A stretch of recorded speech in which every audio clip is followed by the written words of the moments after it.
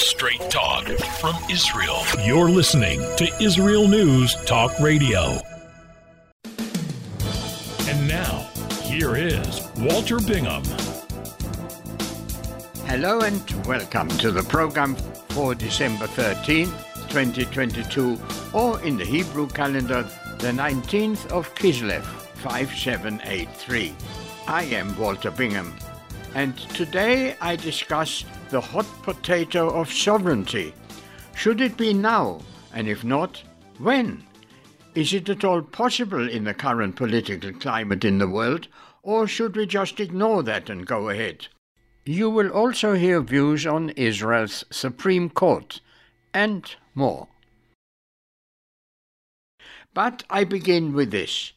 The time is running out for Netanyahu to succeed in forming a right-wing government. The law provides for the president to extend the time limit for another 14 days, and if Netanyahu would be unable to get all his ducks in a row, the president can nominate another Knesset member, usually from an opposition party, to try and form a government. It is, of course, not a given that such an extension would be granted if the president believes that no further progress would be made. This would be Israel's finest missed opportunity to finally formulate the policy fitting a Jewish state.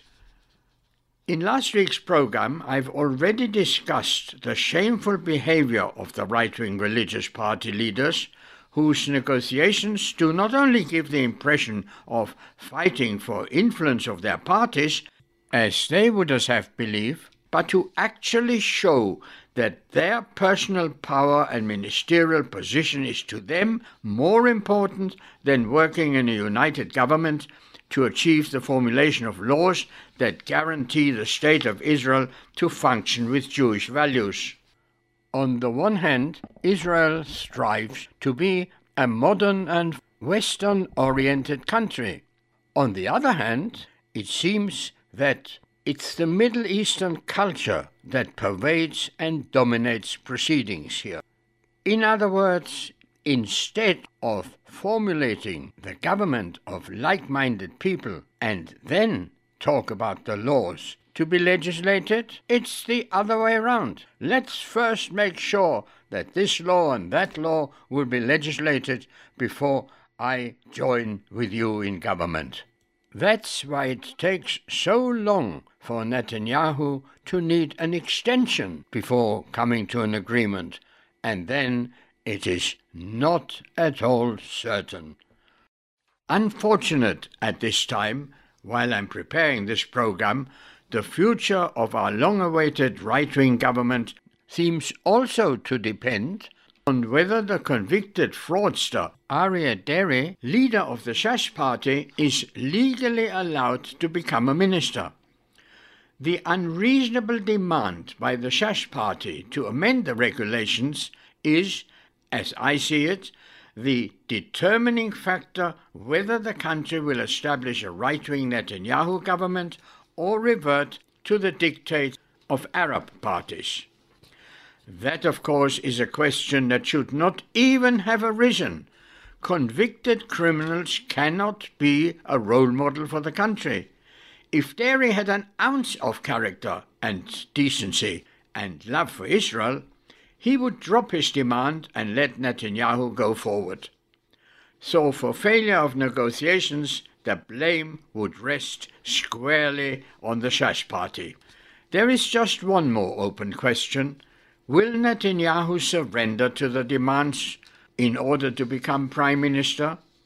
Only he knows. I get depressed by it all. Now I feel better.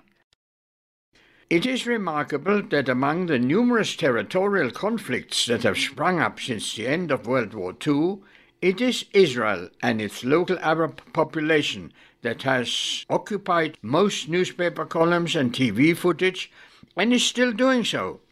But more than that, UN organizations concerned with the welfare of the underprivileged, the refugees and human rights abuses spend more of their time about Israel, to be precise on Israel's Arabs, than on all other urgent problems combined. While all the world's refugees are dealt with by the UNHCR, the United Nations High Commissioner for Refugees, Arabs who left this country or were displaced during 1948 in the Israel War of Liberation are registered to this day as refugees by a specially established organization for their care, UNRWA, the United Nations Relief and Works Agency, and so are all their subsequent generations that have long settled in other lands. By the way, the US recently prides itself to be the largest donor. By contrast, some 650,000 Jews who lived in Middle Eastern countries and North Africa, whose life was made hell following the establishment of the Jewish state and who had to leave, were left without official support. The similar number of Arab refugees who left during 1948 are now counted by UNRWA to have multiplied and are approaching 6 million and claim funds accordingly. I mention these matters as examples of the double standard that the international community applies. The Jewish State of Israel was officially established by vote of the United Nations on the basis of the Balfour Declaration as a homeland for the Jewish people, a declaration which itself rested on the grounds of our millennia-long connection to this land, even going back to biblical times. There were, of course, always Arabs living here, mainly as Bedouins, and in few small centers like Nablus, Jenin, and Bethlehem, but the bulk arrived from poor Middle Eastern and North African countries, even from the Aegean Islands, when the early Jewish immigration and the subsequent British garrison created work. Today, they claim to be Palestinians with an ancient national history. That claim of the modern Arab national movement in Israel as being the Palestinian indigenous nation with exclusive rights to this land has no foundation at all. It was the figment of the imagination of the ambitious Egyptian activist Yasser Arafat, who exploited the long-standing Arab hate of the Jewish establishment in Eretz Israel, and in 1964 formed it into a Palestinian political movement with great effect. Unfortunately, successive Israeli governments looked idly by, while the now Palestinians understood how to publicize their claim to gain international recognition. Today the genie is out of the bottle, and we have to be firm to assert our right. Our judges have demonstrated the truth of the Midrash, the ancient rabbinic interpretation of Scripture by our sages, Midrash Tanchuma Metzora Siman 1, that Rabbi Elazar said, anyone who becomes merciful upon the cruel will end up by being cruel to the merciful. In other words, the charge directed at the government is that it does not subdue terrorism resolutely and even surrenders to terrorism by agreeing to conduct diplomatic negotiations with terrorist organizations, even while under fire, while rockets are landing, encouraging additional terrorism. The utilization of the rabbinic idiom cited in this contemporary context is that he, the government, who acts compassionately, in other words, benevolently, towards cruel people, none other than the various terrorist functionaries, ultimately will become cruel to the general public, which is forced to pay the price of additional casualties for the government's irresolute behavior. The compassionate in this saying, in its practical application, is therefore the general public, for whom compassion to the cruel is cruelty towards them. Ever since that day in November 1947, when UN Resolution 181 called for the partition of Palestine into a Jewish and Arab state, that was accepted by the Jewish leadership, the opposition to the Jewish presence in our ancient homeland began. In Israel today, there is a very large movement that is active in preventing the idea that this Arab minority is entitled to establish itself as an independent Muslim state, occupying a part of Israel. It's worth mentioning that there are already 22 Muslim states in the world, and so much talk of religious tolerance. Is there no justification for one Jewish state? Among the growing grassroots sectors of the population that is dissatisfied with the hesitant policies of previous governments to normalize the absurd administrative situation that obtains in large parts of Israel's heartland, is the sovereignty movement, headed by Nadia Matar and Judith Katzover, arguably the most influential people's organization on the political scene. I hope to bring you a report about their work in the near future. And while on the theme of double standards, here is a segment of a previous program, updated. There have been many plans on the table about sovereignty, and the discussion in the country now centers around which plan, or if at all. Should we annex part of Judea and Samaria, or even all of it, as well as the Jordan Valley, in fact, establish the state of Israel to extend from the river to the sea? Here is an analysis of the situation as I see it, and published it in the Jerusalem Post. High on the list of topics in Israel, and one of the most discussed subjects in diplomatic circles of the world, is Israel's proposed and imminent extension of sovereignty over additional parts of our country. This is perceived by most of the international community as depriving Palestinian Arabs of their land, illegal under international law, and making it impossible to establish a contiguous Palestinian state in the West Bank. There is, however, a great deal of confusion as to the precise extent of this proposed sovereignty. A variety of options have been suggested, depending on the political affiliation of the proposer.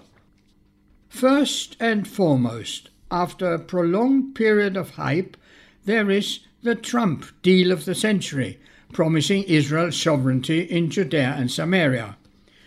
Besides the so-called major settlement blocks, the map that has been published shows a confusing array of dots and dashes representing a number of isolated Jewish villages to be included in the plan, while an estimated up to 25 smaller communities are doomed to be destroyed.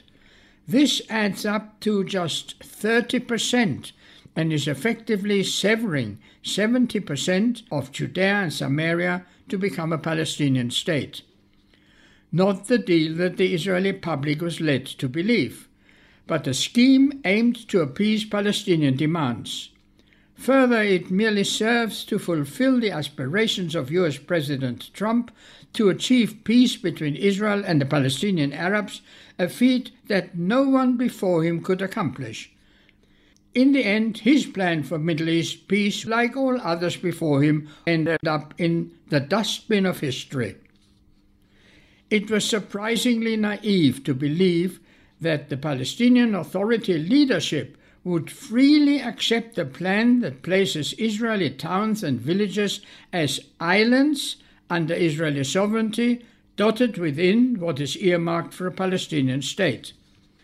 Our interlocutors have already condemned this plan because, firstly, they claim that it prevents contiguity and free movement within their state, and secondly, that they will never tolerate Israelis within their sovereign area.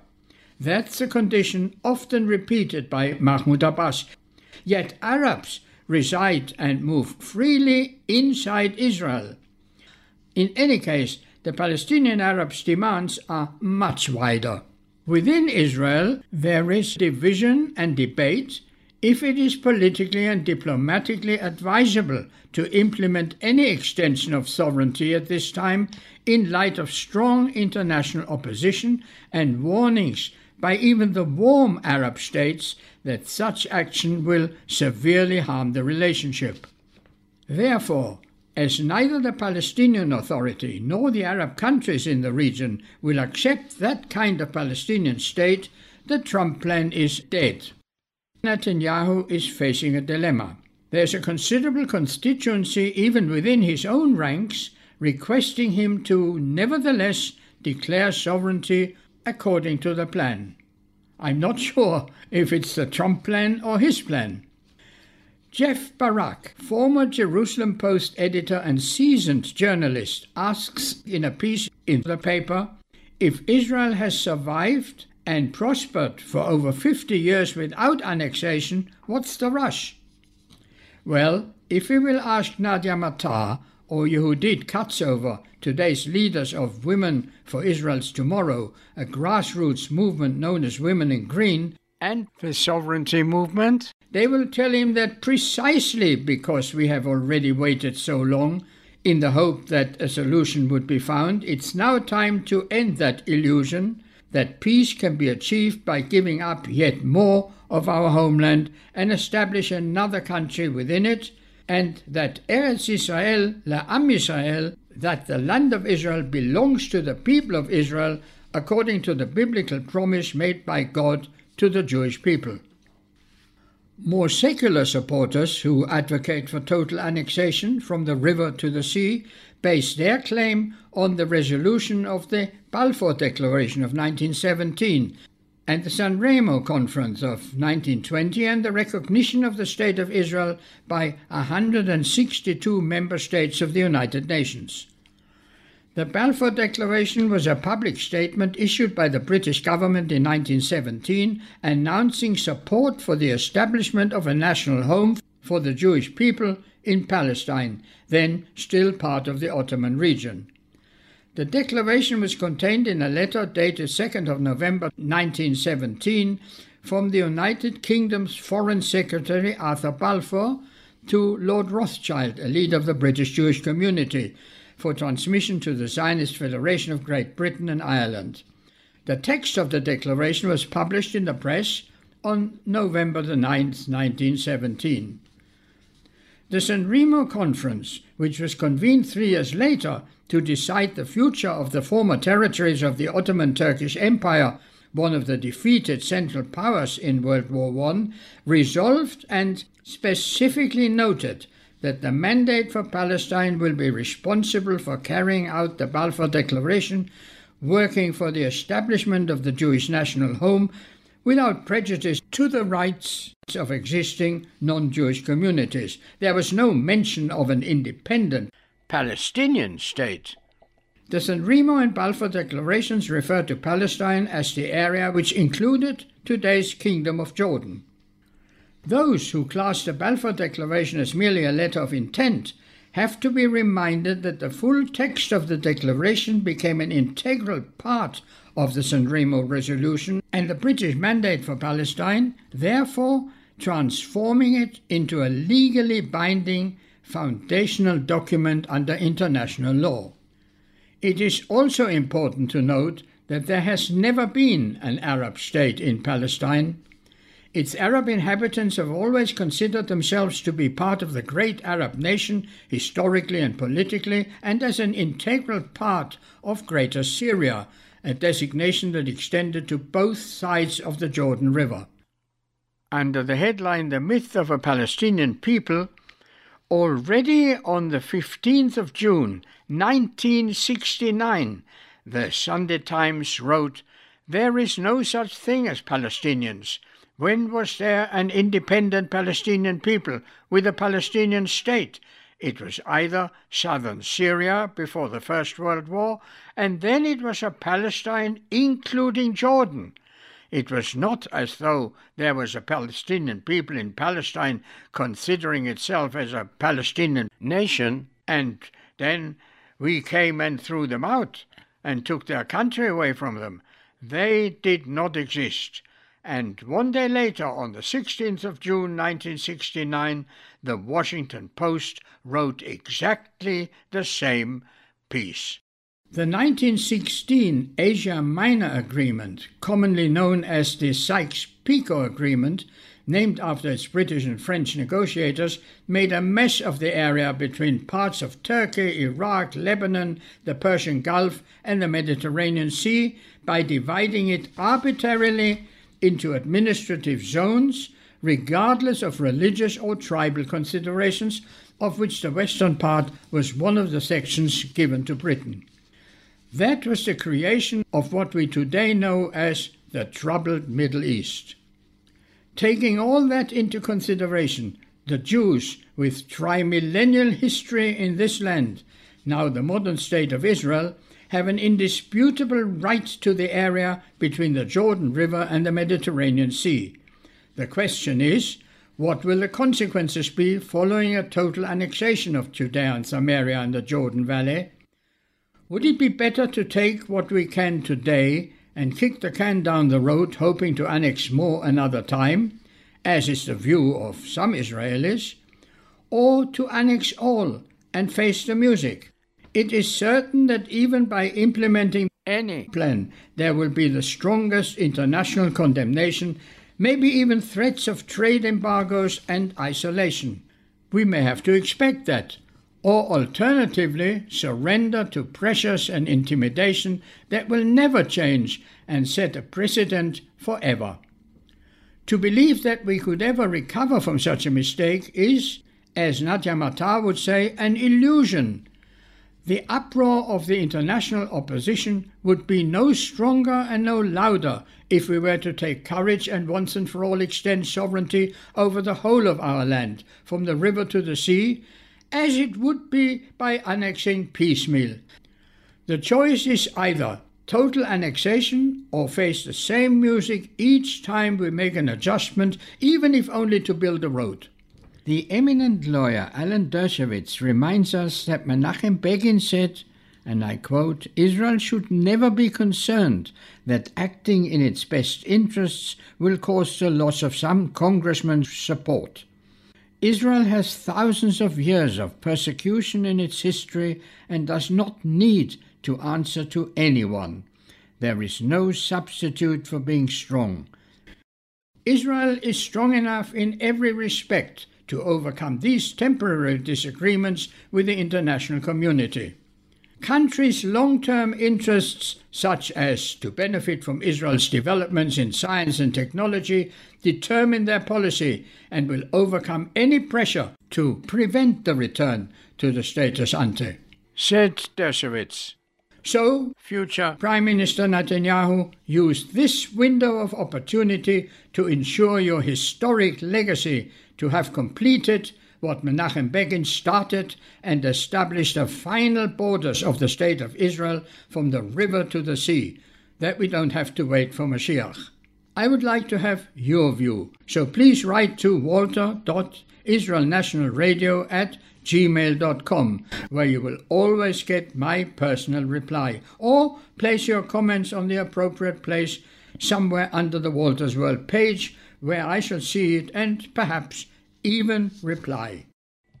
And now I want to quote from an article by David Isaac in World Israel News. Israel's Supreme Court appears to be on a mission to erase any doubts within the Israeli public that it's been corrupted by politics. End of quote. That has been evident in very many of their judgments about disputes between Palestinian Arabs and their Jewish neighbors, as well as in legal disagreements with the decisions of our legislators in the Knesset. We hear almost every week of indictments or judgments that have political undertones. There was the case of Mitzpe Kramim, a Jewish settlement on a hilltop in Samaria.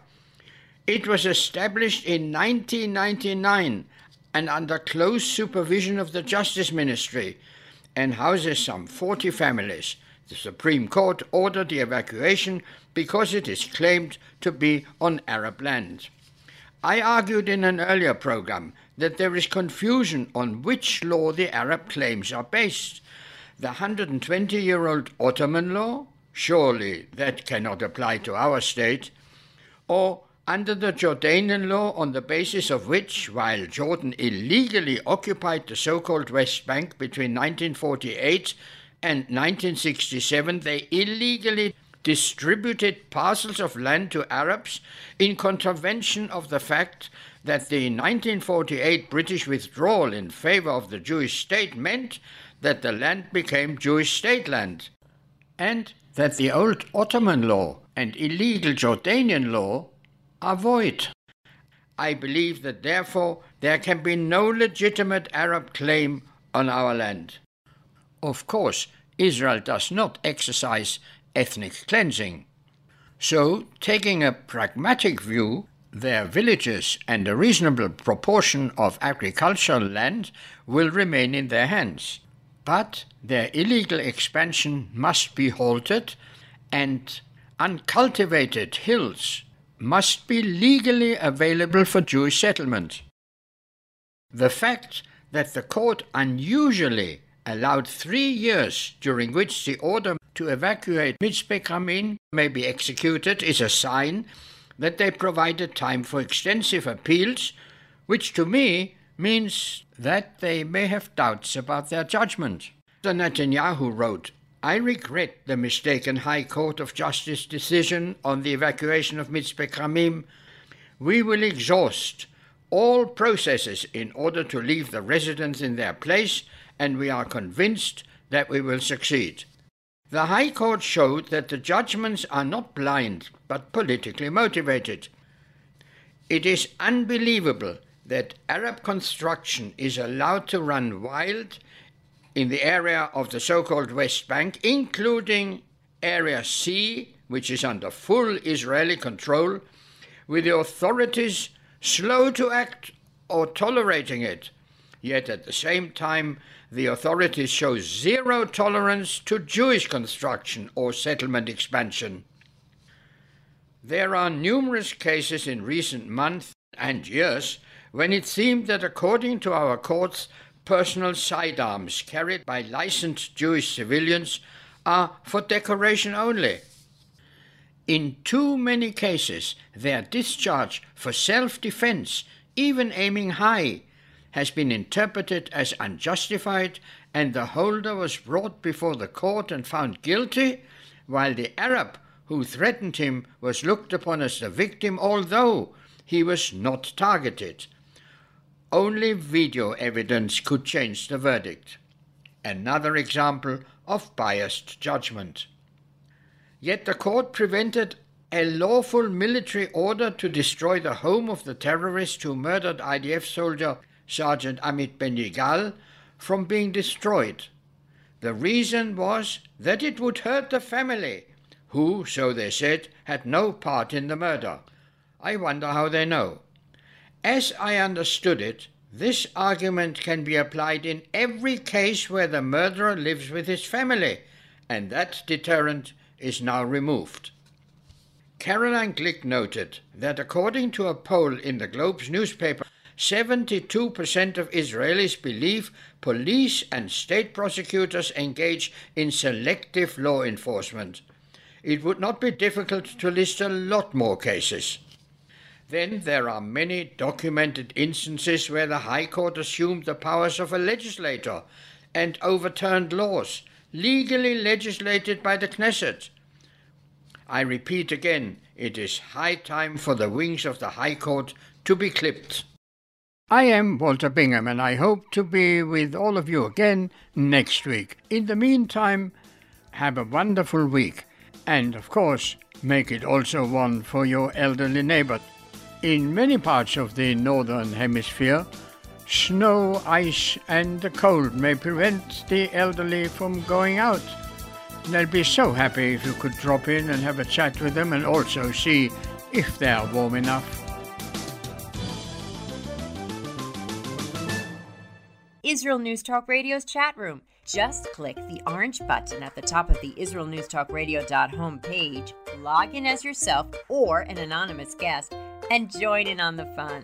You'll meet other listeners from all over the world who listen to Israel News Talk Radio, and you can make new friends. Israel News Talk Radio's chat room. It's the closest you can get to being in the studio with us. We love listening to Israel News Talk Radio. Where can you get the inside news on Israel? At Israel News Talk Radio, we're dedicated to sharing Israel's inside story with the world by providing our listeners with news on Israeli politics, current affairs, and Israeli Jewish culture. The Israel News Talk Radio homepage also provides you, the listener, with useful information at your fingertips, with scrolling news headlines, weather, currency exchange, Shabbat candlelighting times, and so much more. Our radio programming is always accessible and on demand. We operate absolutely free of charge for everyone, everywhere. If you love what we do, partner with us now by becoming an Israel News Talk Radio supporter.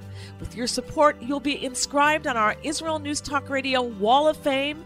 There's nothing like us in the world. Be part of something great. Israel News Talk Radio. Straight talk from Israel. If you love Israel News Talk Radio, then you'll love our Facebook page. We keep you up to date on what's happening in Israel, plus little surprise treasures that we don't share on the radio. Go now to follow us on Facebook. Just look for the Israel News Talk Radio Facebook page, and don't forget to subscribe and follow us by clicking on the like button. We post great stuff there that you'll want to share. Israel News Talk Radio on Facebook and Israel News Radio on Twitter. News, opinion, and more. You're listening to Israel News Talk Radio.